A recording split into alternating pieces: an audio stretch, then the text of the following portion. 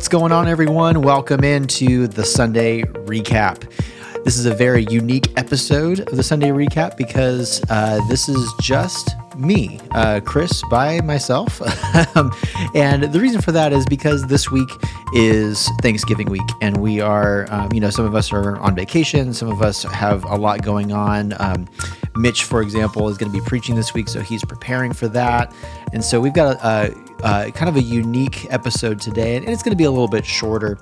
Basically, what we want to do is we want to go back and look at the passage that Pastor Scott preached on this last week. I'd love to just read the passage and then focus in on one particular part of it and read to you a little bit of commentary from a pastor that maybe you have not heard of. And I'd love to just read this to you. And my hope and my prayer with this is that it will just bless you as you focus and listen on the words of this pastor who is really trying to encourage his church and his readers with the words that he's speaking with this. So that's the plan for today. Before we get rolling with that, I do want to remind you that the Christmas outreach is well underway right now.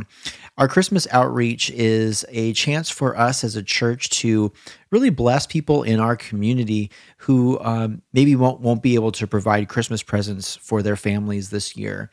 What we do is you as a family, or maybe even as a D group, can sponsor a family or a child. And what we ask you to do is to get Christmas presents for them. You'll get a list of the things that they want and their sizes and all that sort of stuff. And you'll get a chance to go and get presents for them. This is a great thing to do with your family, to take, one of the things I know when my family has done this in the past, we take our kids shopping with us and we get to pick out fun things. So you may not be able to do that this year. Maybe it's going to be Amazon shopping, how it goes. But this is a great chance for you to do something where you're going to do this with your family or with your D group and really bless another family. So if you want more information about that, we want to encourage you to go ahead and just email Pastor Mitch at mitch@stonescrossing.com and ask him about this year's Christmas outreach. And he will get you all the information that you need about that.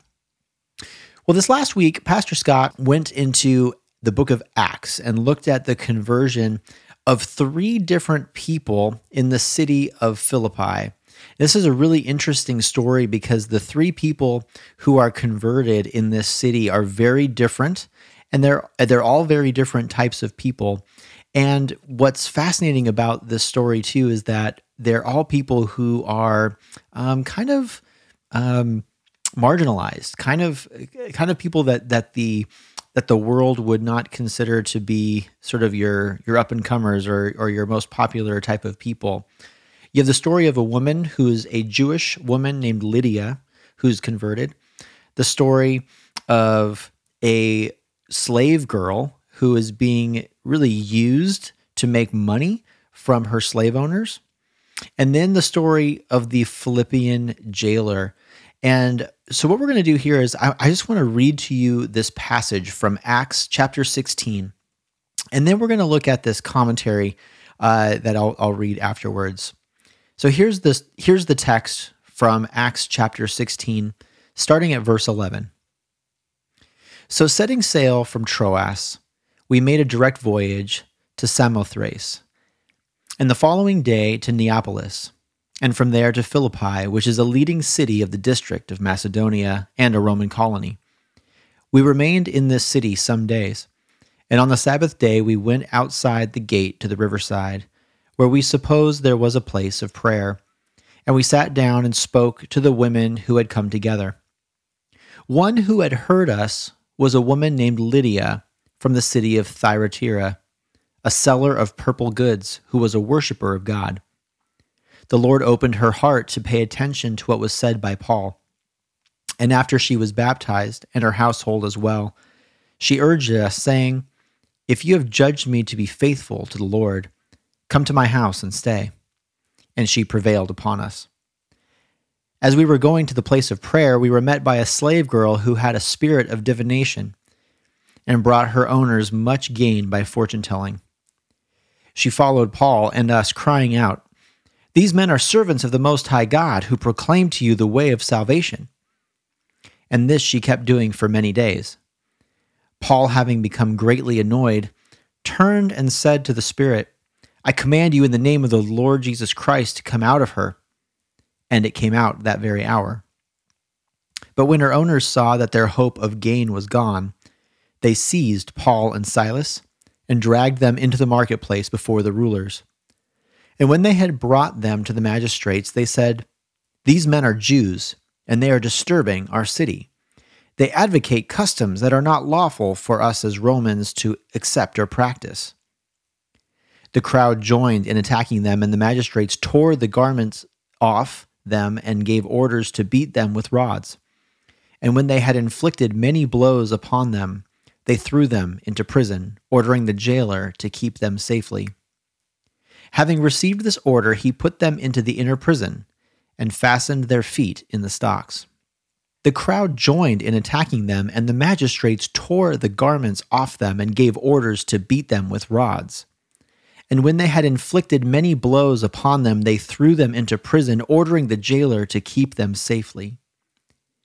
Having received this order, he put them into the inner prison and fastened their feet in the stocks. About midnight, Paul and Silas were praying and singing hymns to God, and the prisoners were listening to them. And suddenly there was a great earthquake, so that the foundations of the prison were shaken. And immediately all the doors were opened, and everyone's bonds were unfastened. When the jailer woke and saw that the prison doors were open, he drew his sword and was about to kill himself, supposing that the prisoners had escaped. But Paul cried with a loud voice, Do not harm yourself, for we are all here.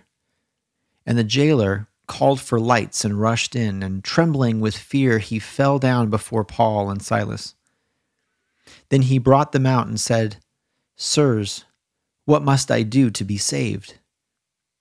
And they said, Believe in the Lord Jesus, and you will be saved, you and your household.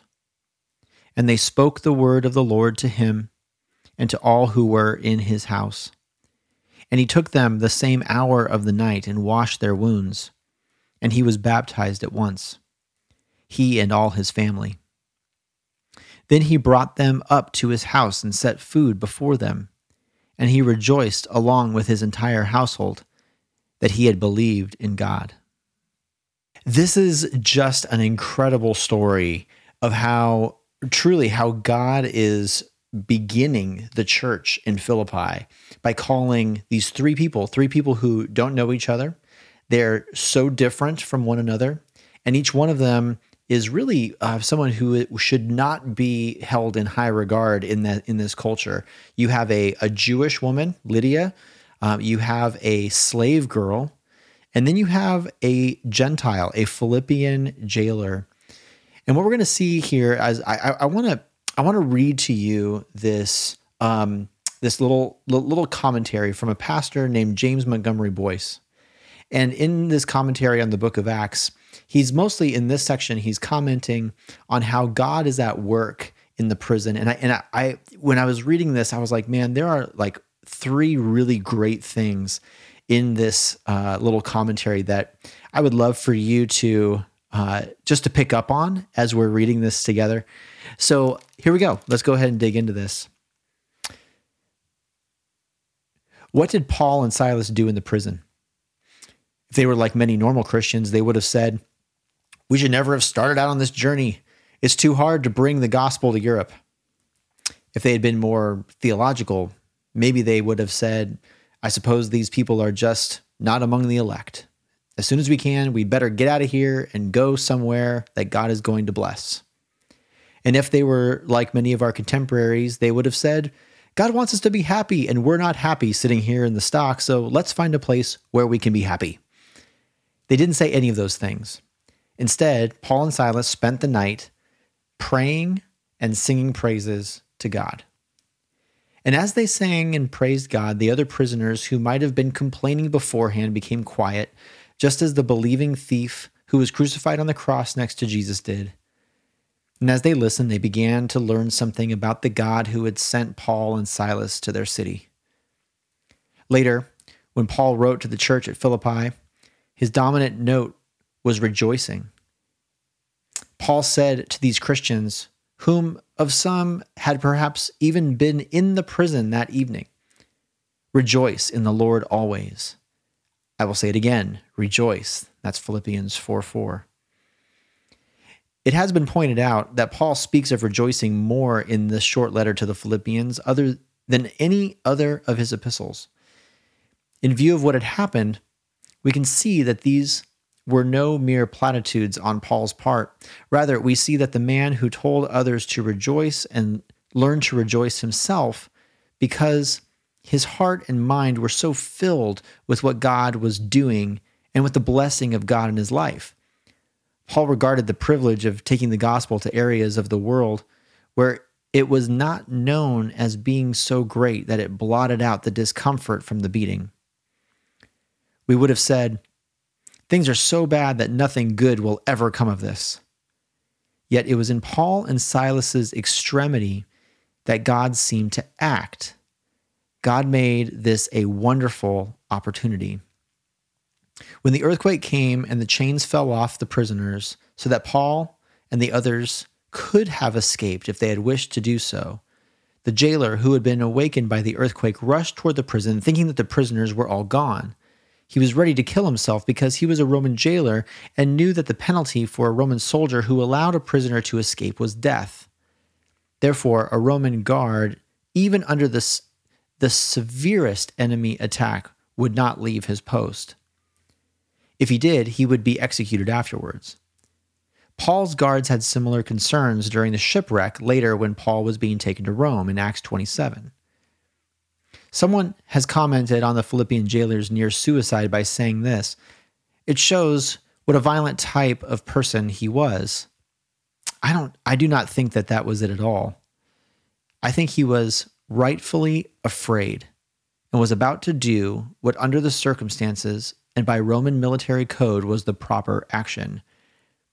Paul shouted out, "Don't harm yourself, we're all here."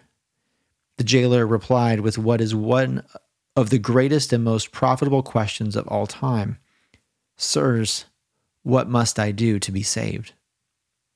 I heard a sermon on this text once in which the preacher wrestled with the meaning of that question for a long time. What did the jailer mean? He asked. Obviously he was fearing for his life. Did he mean, what must I do to attain eternal salvation? Or did he mean, by contrast, what must I do to be safe? The preacher sided with the latter possibility. He said, the context indicates that what the jailer was afraid of was that he was going to lose his life. He wanted Paul to tell him how he might be able to be safe physically and not die. It's pertinent to the question, I think, that earlier in the story, the slave girl used the same word the Philippian jailer used when he said, "What must I do to be saved?" Our translation has him using the verb form, but she used a noun. But it was the same word when she declared by the power of the demon, "These men are telling you the way of salvation." Did the jailer know the earlier testimony of this woman? Undoubtedly he did. This was a small town, the kind of town in which stories like this would spread rapidly. Besides, these men had been put into his custody. He must have asked why. And he would have been told that the slave girl had said that these men knew the way of salvation and that they had acted as messengers of salvation when they had cast the demon out of her. When the jailer came in the dark hours of this night, trembling before Paul and Silas in the posture of a suppliant, asking, "What must I do to be saved?" I think it is clear that he was thinking of eternal salvation. Regardless of how the jailer intended the question, Paul answered in the right way. The jailer might have been confused about a lot of things. He might have mixed up his physical salvation and his spiritual salvation. However, when Paul answered the question, he answered it in spiritual terms, stressing the salvation of his soul, which was of greatest importance. Furthermore, he answered it clearly. He said to the man, "Believe in the Lord Jesus Christ and you will be saved, you and your household." And I'm so glad he answered so directly. Charles Haddon Spurgeon preached a sermon once in which he referred to the cities of refuge in Israel in Old Testament times. When the Jews conquered Canaan, they were told to establish cities of refuge to which a person who had accidentally killed somebody and who was therefore subject to the law of lex talionis, an eye for an eye, a tooth for a tooth, or revenge on the part of the relatives of the person who had been killed, could run to and be safe. Spurgeon indicated how the law told the Jews to make sure these roads were well cared for and were unobstructed. If any stones had fallen onto these roads, they were to be removed. If any bridges had fallen down, they were to rebuild the bridges. Furthermore, they were to set up signs to mark the way so that under the stringent pressure of the moment, a fleeing fugitive pursued perhaps by an avenger might, by these signs, actually make it to the city safely. Spurgeon said that this is exactly what the Apostle Paul was doing here. He was making the way to the city of refuge plain to the jailer. And notice what Paul did not suggest. He did not suggest counseling. He did not say to the jailer, I realize that you're asking a very important question, but before I answer, it's important, first of all, to understand yourself and to know so that you will know the terms by which you are asking the question. You have to begin with yourself, and after you've done that, we will talk about the gospel. No. He did not give a lecture on theology. He did not explore the significance of the jailer's religious terms. He did not talk about the sacraments. He didn't even talk about the church. Those things could be dealt with in time. But this was not the time. The man was asking about salvation, and the apostle replied directly, believe in the Lord Jesus, and you will be saved, you and your household. Did the jailer understand what that meant? He must have understood some of it because he believed and was baptized. Did he understand all of what it meant? Well, probably not. I'm not sure we do, even with all the teaching that we have received. But what he did know, he believed, and Jesus saved him. Besides, not only was he converted, in the course of the evening, his entire family was converted too. This was the third of three striking conversions that Luke records as having taken place at Philippi, those with Lydia, the businesswoman, the unnamed slave girl, and the Philippian jailer. John Stott calls attention to the fact that the head of a Jewish household would use the same prayer every morning, giving thanks that God had not made him a Gentile, a woman, or a slave. But here were representatives of these three despised categories, redeemed and united in Christ. For truly, as Paul had recently written to the Galatians, there is neither Jew nor Greek, slave nor free, male nor female, for you are all one in Christ Jesus. It's so good. There's so many good things in here, but I just want to point out three things that he said that I thought were just excellent. The first was right at the beginning, where he was really just commenting on the idea of the way that we might react to certain things here. He said, what did Paul and Silas do while they were in prison, right? Did they say, oh man, we never should have done this? Did they complain about their circumstances? Did they think about it in this way of saying, let's just go somewhere else? They didn't. Or even in this way where they said, he said, oh, God wants us to be happy and we're not happy here, so let's go find some place where we can be happy. He didn't say any of those things. He said that they spent the night hours praying and singing praises to God. And so often I think that we think about the circumstances that we're in as maybe this is not where God wants us to be. Maybe this is where we're not happy in the circumstances that we have right now. That maybe we should never have started on this journey and it's too hard. Maybe we just need to go somewhere else. And what he points out here is that the right answer to this is that we should just spend time praying, singing praises to God, being in his presence, because no matter where we are, God is there also. And that truly, if we believe in God's sovereignty, if we believe that he is really in control of the circumstances around us, that we are exactly where he wants us to be, whether that's a place that we like or not. And if that's the case, then then man, we can praise God and just pray, say, God, how can I glorify you? How can I honor you in this situation that I find myself in right now? The second thing I thought that was really neat was he was talking about how clear Paul made the way to salvation, and he tied that together with the idea of the cities of refuge. Now, if you don't know about the cities of refuge, that's something definitely to check out. It's in the Old Testament, in the Pentateuch, which is the first 5 books of the Bible. It's this idea that there were these cities that were designated in the nation of Israel so that if someone accidentally killed somebody and there was a family member who was called an avenger that would come after them to kill them, kind of do the eye for an eye sort of a thing, that this person could actually run to this city and they could find safety in this city. And it's just a really neat law that's all part of this. But what's so cool is how he pointed out how Charles Spurgeon actually said that there were these, cleared paths to these cities of refuge, and even signage that was there to help the person flee to that city. And so the idea there is that the way to salvation, the way to this refuge, is actually made very clear. And I think there's important implications there for us when we talk about presenting the gospel to people. We don't want to be kind of add all this other stuff to it. We don't want to take them down this road of what he suggested, down a road of counseling, down a road on a lecture on theology, down a road of talking about the sacraments or the church, because all of those things, truly what he said, all of those things will be dealt with in time.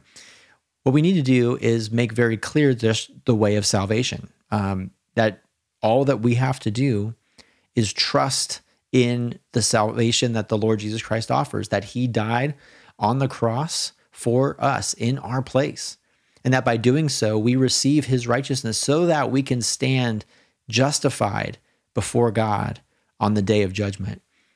And that's the way of salvation. So if we can help people just to see that very clearly, that takes all that other stuff out of the way and removes all of that. And what's wonderful about that is that really it moves the Holy Spirit then to be able to work in that person's life so that eventually they'll get all that other stuff too.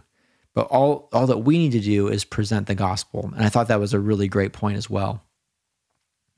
Finally, the third point that I thought was really great was when he got to the end here and he talked about the unity that these 3 people, these 3 new converts in the city of Philippi now have with one another in Christ. And what a really cool, really, really amazing situation this is. In fact, the way that he even puts it here is that these were despised categories of people.